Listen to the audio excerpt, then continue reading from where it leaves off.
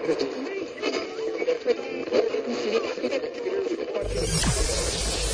ready for unique, rare, and little-known treasures from the golden age of radio.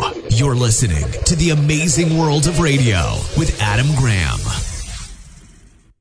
Welcome to The Amazing World of Radio. From Boise, Idaho, this is your host, Adam Graham. If you have a comment, email it to me, box13@greatdetectives.net.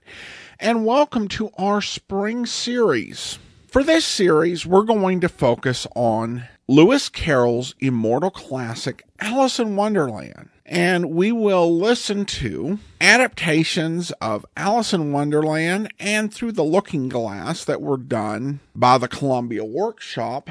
And then we will listen to the Lux Radio Theater adaptation of the classic Disney film. Well, let's go ahead and we will get started with Alice in Wonderland Part 1. Original air date September 26th of 1937.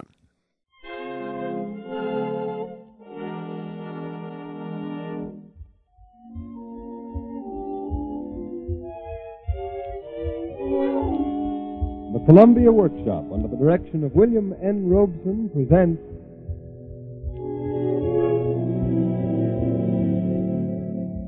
Alice in Wonderland.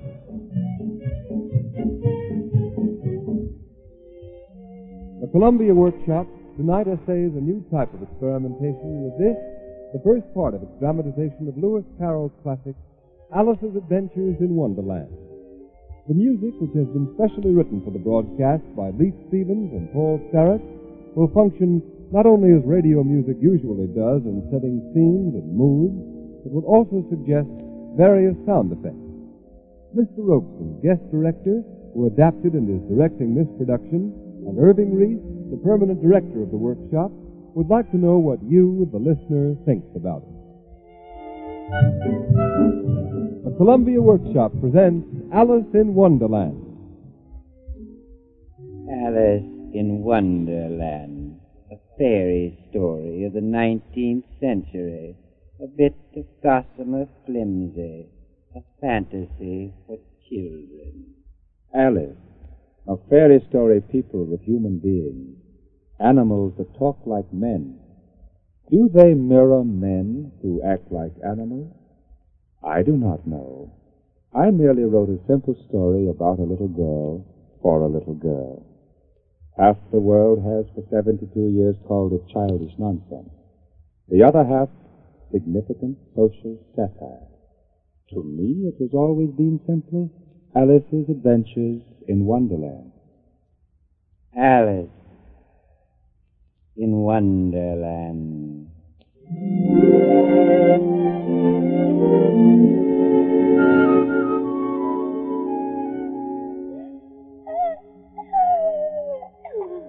Alice, don't fidget so. I beg your pardon, sister, but it is so very dull today. Isn't it tea time yet? Not quite. We'll go in to tea when I finish the chapter I'm reading. Why don't you go and pick some daisies? Oh, it's so dreadfully hot to pick daisies.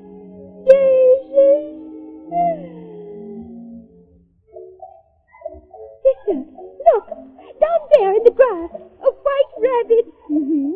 Sister, he has a waistcoat on, and look, he's taking a watch out of it. Oh, Alice, what nonsense. Oh, dear, I shall be late. Sister, did you hear that? Hear what? The rabbit. He looked at his watch, and then he spoke. Oh, Alice, your imagination. Alice, come back here. Where do you go? I've got to see the rabbit again, sister. Oh, dear. He just popped into that hole under the hedge. But it's such a very large rabbit hole. Perhaps I could squeeze through.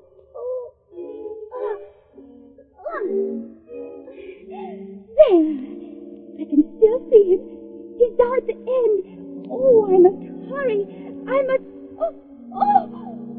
falling. Falling down what seems to be a very deep well. Either the well was very deep, or she fell very slowly. for she had plenty of time to look about her and notice that the sides of the well were filled with cupboards and bookshelves. After such a fall as this, I shall think nothing of tumbling downstairs. Why, I wouldn't say anything about it, even if I fell off the top of the house. Which is very likely true. Down, down, down. Alice became very drowsy, and she had almost fallen asleep when... Oh, gracious, I've landed. I ought to be hurt, but I don't seem to be. Now, where is the white rabbit? Oh, there he goes. Oh, my ears are whistling. Oh, that is getting.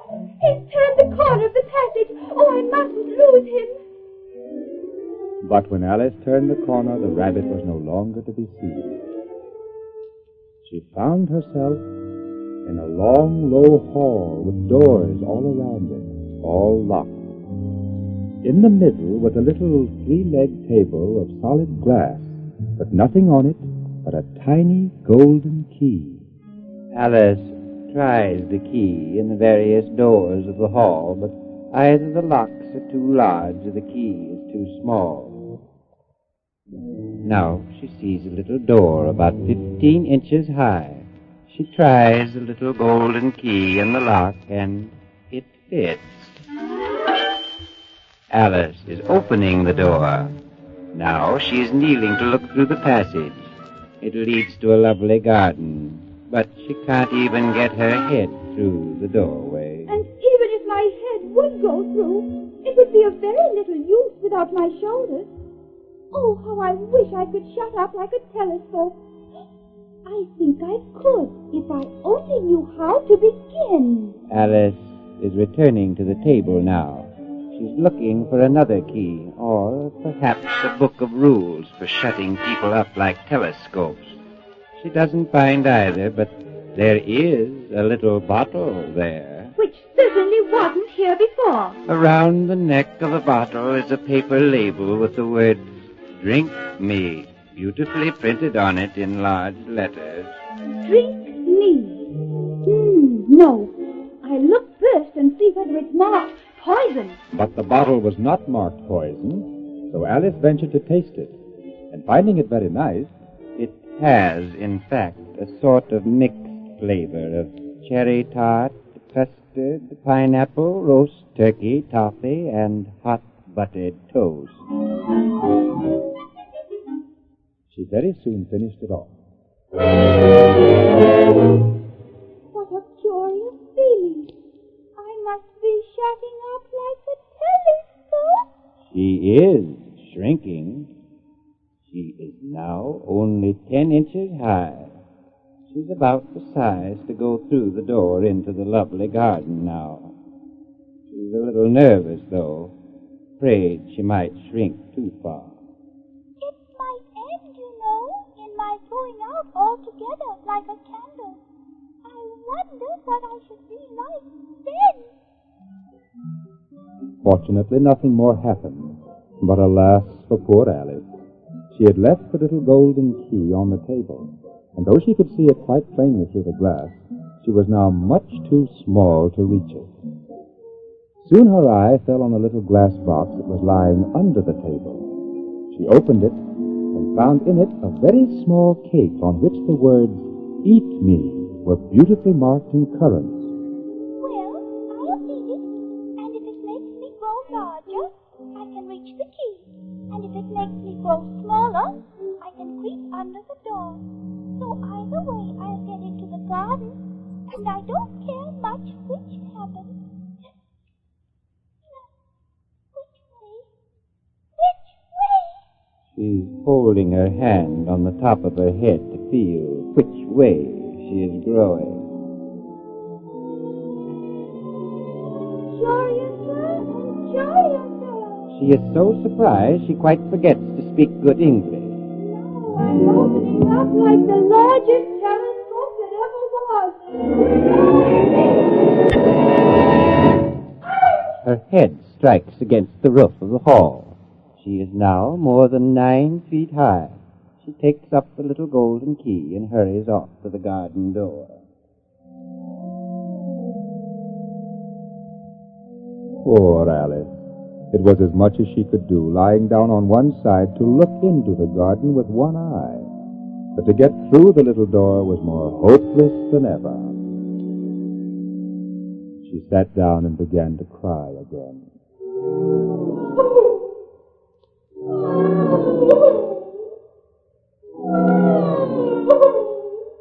You ought to be ashamed of yourself.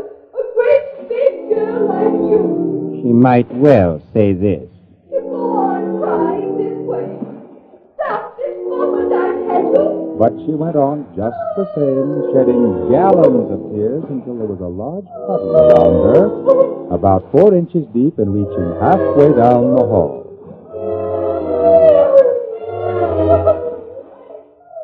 After a time, she heard a little pattering of feet in the distance, and she hastily dried her eyes as the white rabbit returned, this time splendidly dressed with a pair of white kid gloves in one hand and a large fan in the other.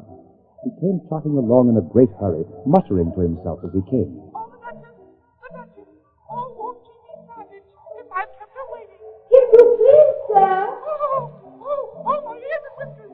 Sir, you dropped your glass and your fan. Oh, my ears and whiskers. And the white rabbit was gone. Alice took up the fan and gloves, and as the hall was very hot, she started to fan herself. I must be going slow again. I am. Now I'm only 2 feet high. I shall go out altogether. It must be the fan. Oh, that was a narrow escape. If I hadn't dropped that fan, it would have been the end of me. But now I'm small enough to get through the door.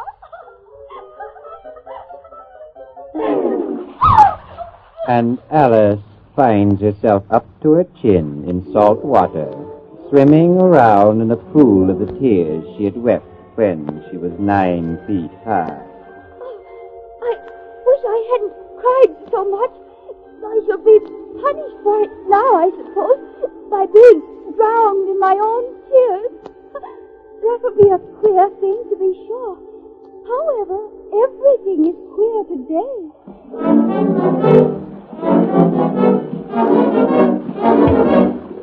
Oh, what a fearful racket. It must at least be a walrus or a hippopotamus. Oh, no, I forgot how small I've grown. It's only a mouse. But it is bigger than I am. Oh, mouse, do you know the way out of this pool? I'm very tired of swimming about here. Oh, mouse. Perhaps it doesn't understand English. I dare say it's a French mouse. Come over with William the Conqueror.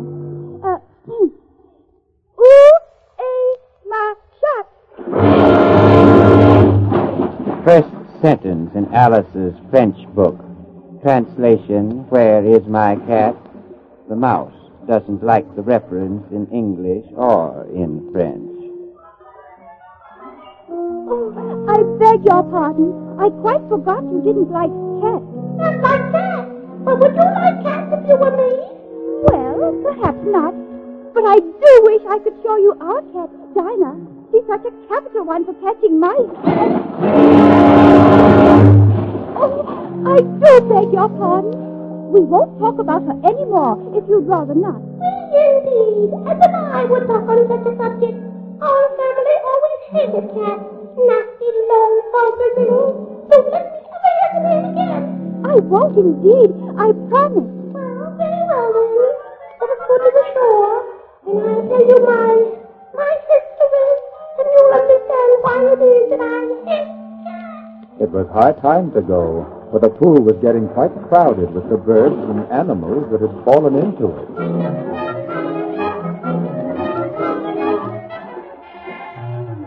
There was a duck, and a dodo, a lory, and an eaglet, and several other curious creatures. Alice led the way, and the whole party swam ashore.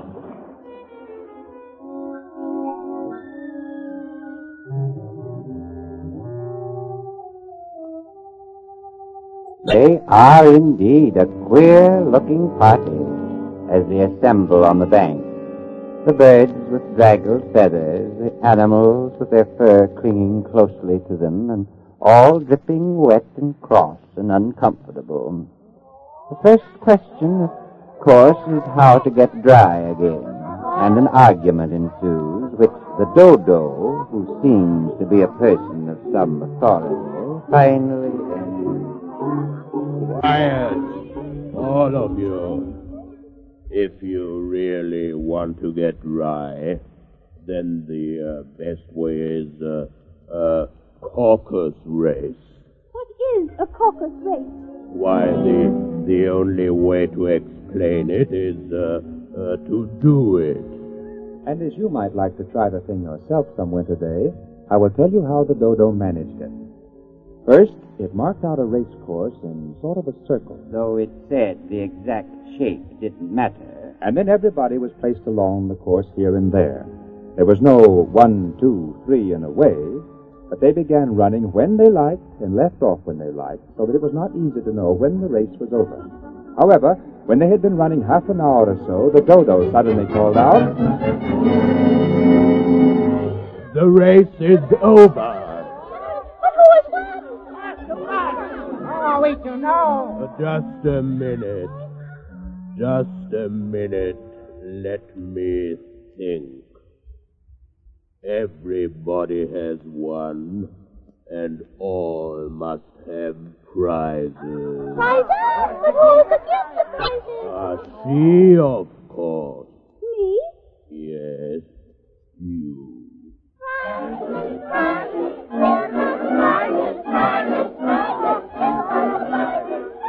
Alice had no idea what to do, and in despair she put her hand in her pocket and pulled out a box of candy. Lucky the salt water had not got into it. And handed them around as prizes. There was exactly one apiece all around. But she must have a prize herself, you know. Of course. What else have you got in your pocket, little girl? Only a thimble. Hand it over here. There. Thank you. We beg your acceptance of this elegant timber. And now, while we eat our prizes... I can't eat mine. It's a thimble. You're lucky. My stomach. I'm choking. Here, some of you cut his back. Thank you. Oh, I can't taste mine. It's too small. I'm sorry. It's the best I could do. Oh, Mouse, you promised, you know. Promise what? To tell me your history and why you hate... you know what? Oh, I live alone and sad. How is me? I can see it's a long tale, oh, Mouse. But why is it sad? You insult me by talking such nonsense. Oh, I really meant nothing.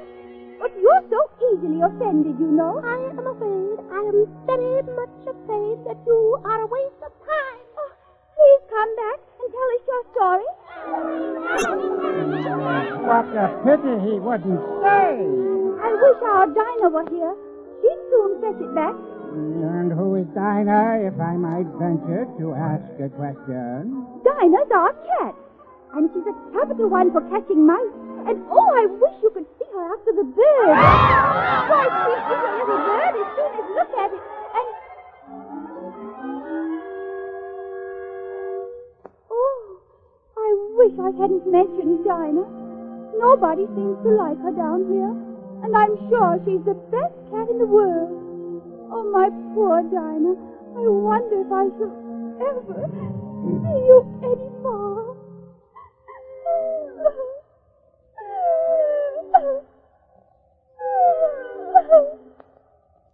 There's no thought of you out of here unless I set about growing to my right size again. But the great question is how? Suddenly, Alice noticed a large mushroom growing near her, about the same height as herself. And on top of it, a large blue caterpillar was sitting with his arms folded, quietly smoking a long hookah. The caterpillar took his languid time about noticing Alice. And who are you? I hardly know, sir, just at present. At least I know who I was when I got up this morning.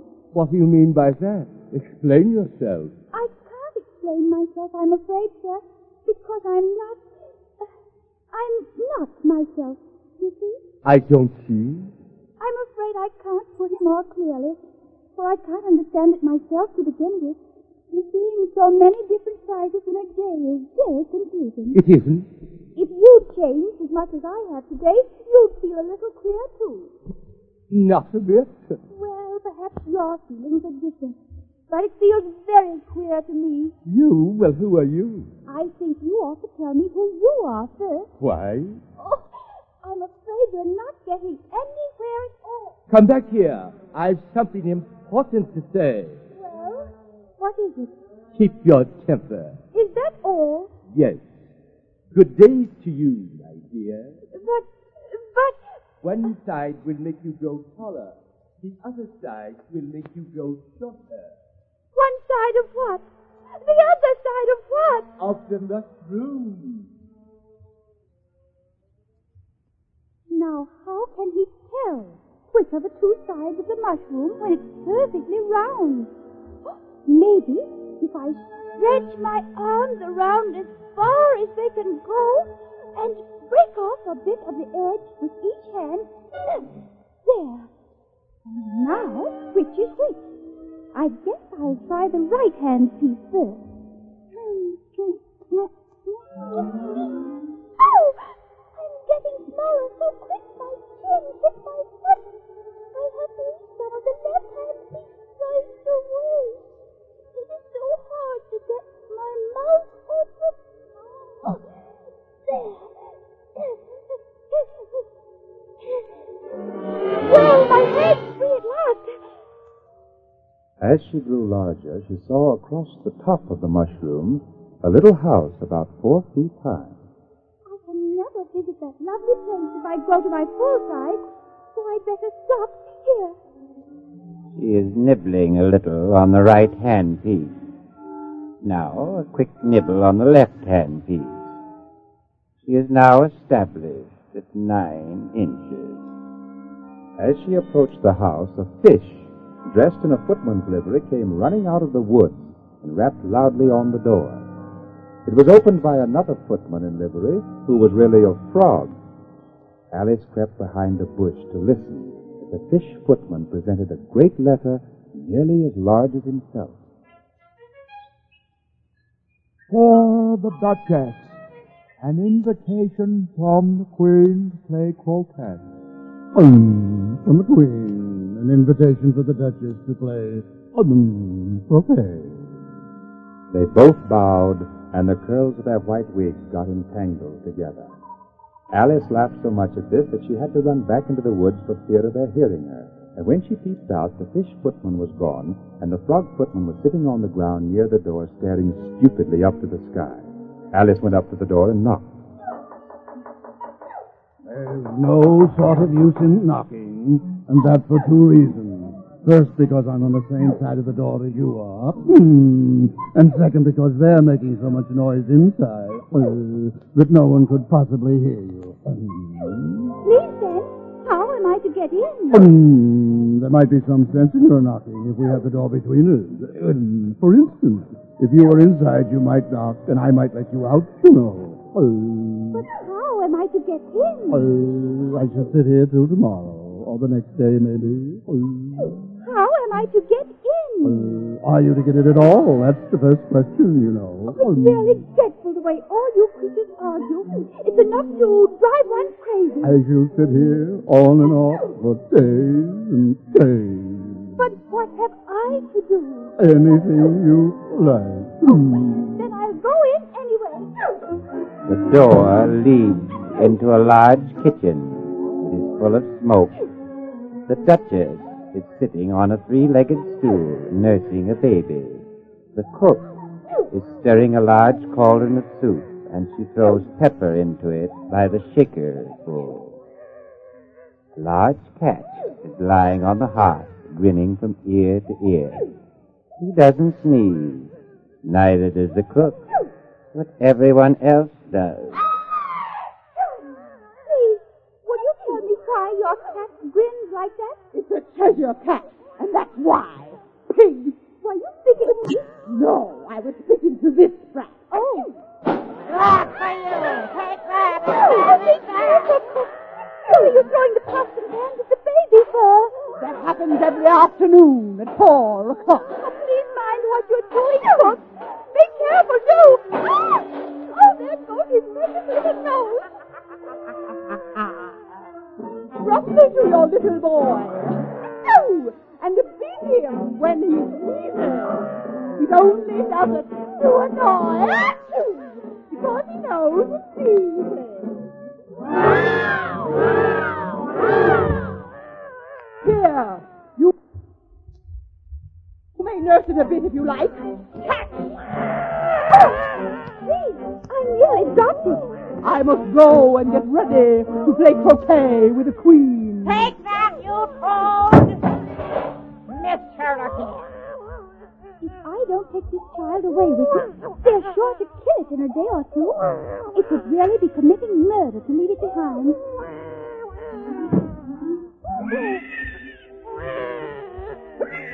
Oh, don't squeal, my dear. That's not at all the proper way of expressing yourself. If you're going to turn into a pig, my dear, I'll have nothing more to do with you. Mind now. Now, what am I going to do when I get this creature home? I guess there'll be no taking you home. You'll be happier off there in the woods. Run along. If it had grown up, it would have made a dreadfully ugly child. But it makes rather a handsome pig, I think. And she began thinking over other children she knew who might do very well as pigs, when she was a little startled to see the Cheshire Cat sitting in the bough of a tree a few yards off. Hello, Cheshire Puss. Would you please tell me which way I ought to go from here? That depends a good deal upon where you want to get to, meow. I don't care. Where? Well, it doesn't matter which way you go. What sort of people live round here? That direction lives the Hatter. That direction lives the March Hare. Visit either, both of them. But I don't want to go among mad people. Oh, you can't help that. We're all mad here. I'm mad. You're mad. How do you know I'm mad? Oh, must be. Wouldn't have come here. Oh, you'll play croquet with the Queen today? I should like it very much, but I haven't been invited yet. You'll see me there. Where? He's disappeared into thin air. No. Here he comes back. By the by, what became of the baby? I nearly forgot to ask. It turned into a pig. I always thought it would. I wonder if he's disappeared for good now. Well, who shall I go to visit? I've seen hatters before, so I imagine the March Hare will be the most interesting. And since this is May, it won't be raving mad. At least not so mad as it was in March. Oh, did you say pig or pig? I said pig. All right. This time it vanished quite slowly, beginning with the end of the tail and ending with the grin which remained some time after the rest of it had gone.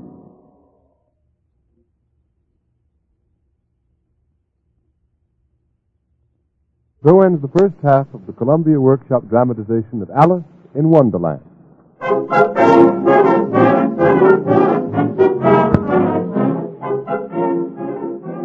Next Sunday at this same time, the workshop will present the second half of this immortal classic, Alice's Visit to the Mad Tea Party, the Queen's Croquet Games, the Mock Turtle Story, the Lobster Quadrille, and the exciting climax when all Wonderland attends the trial to determine who stole the toy.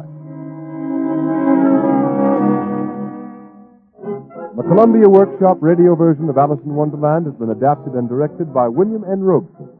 Paul Starrett and Leith Stevens wrote the original musical score, and Mr. Stevens conducted the orchestra. This is the Columbia Broadcasting System.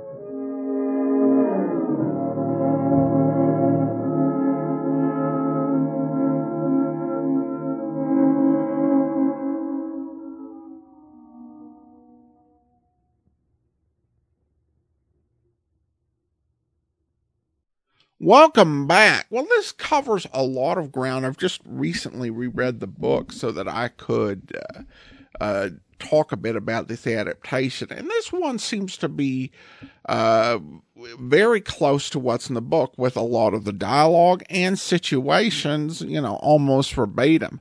I think it was almost a little too faithful to the book, with as long as it drew out the whole shrinking, growing thing, which can be a bit difficult in an adaptation. In many ways, I think the part of the problem is so much of that is her talking to herself and the narrator telling us what's going on. There are more creative ways to convey a situation other than a narrator telling you everything in an audio drama. But here it's pretty straightforward.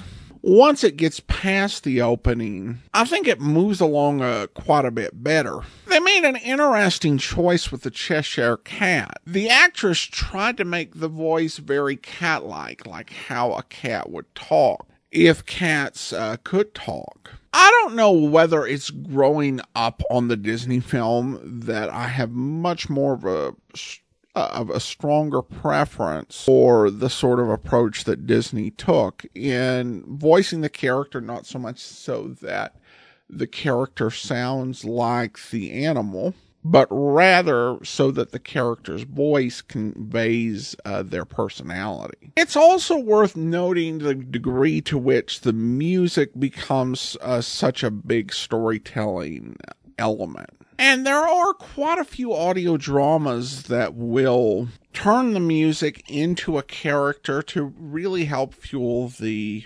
listener's imagination. I do think on most modern productions, you will hear that occasionally, though I think they've moved more towards subtle music that subtly sets the mood and is barely noticed. But with Alice, you've got such a visual story and a lot to describe, and the music becomes this really key way of communicating the story. Well, that will be all for now. Join us back here next week for the conclusion of Alice in Wonderland. In the meantime, send your comments to box13@greatdetectives.net. From Boise, Idaho, this is your host, Adam Graham, signing off.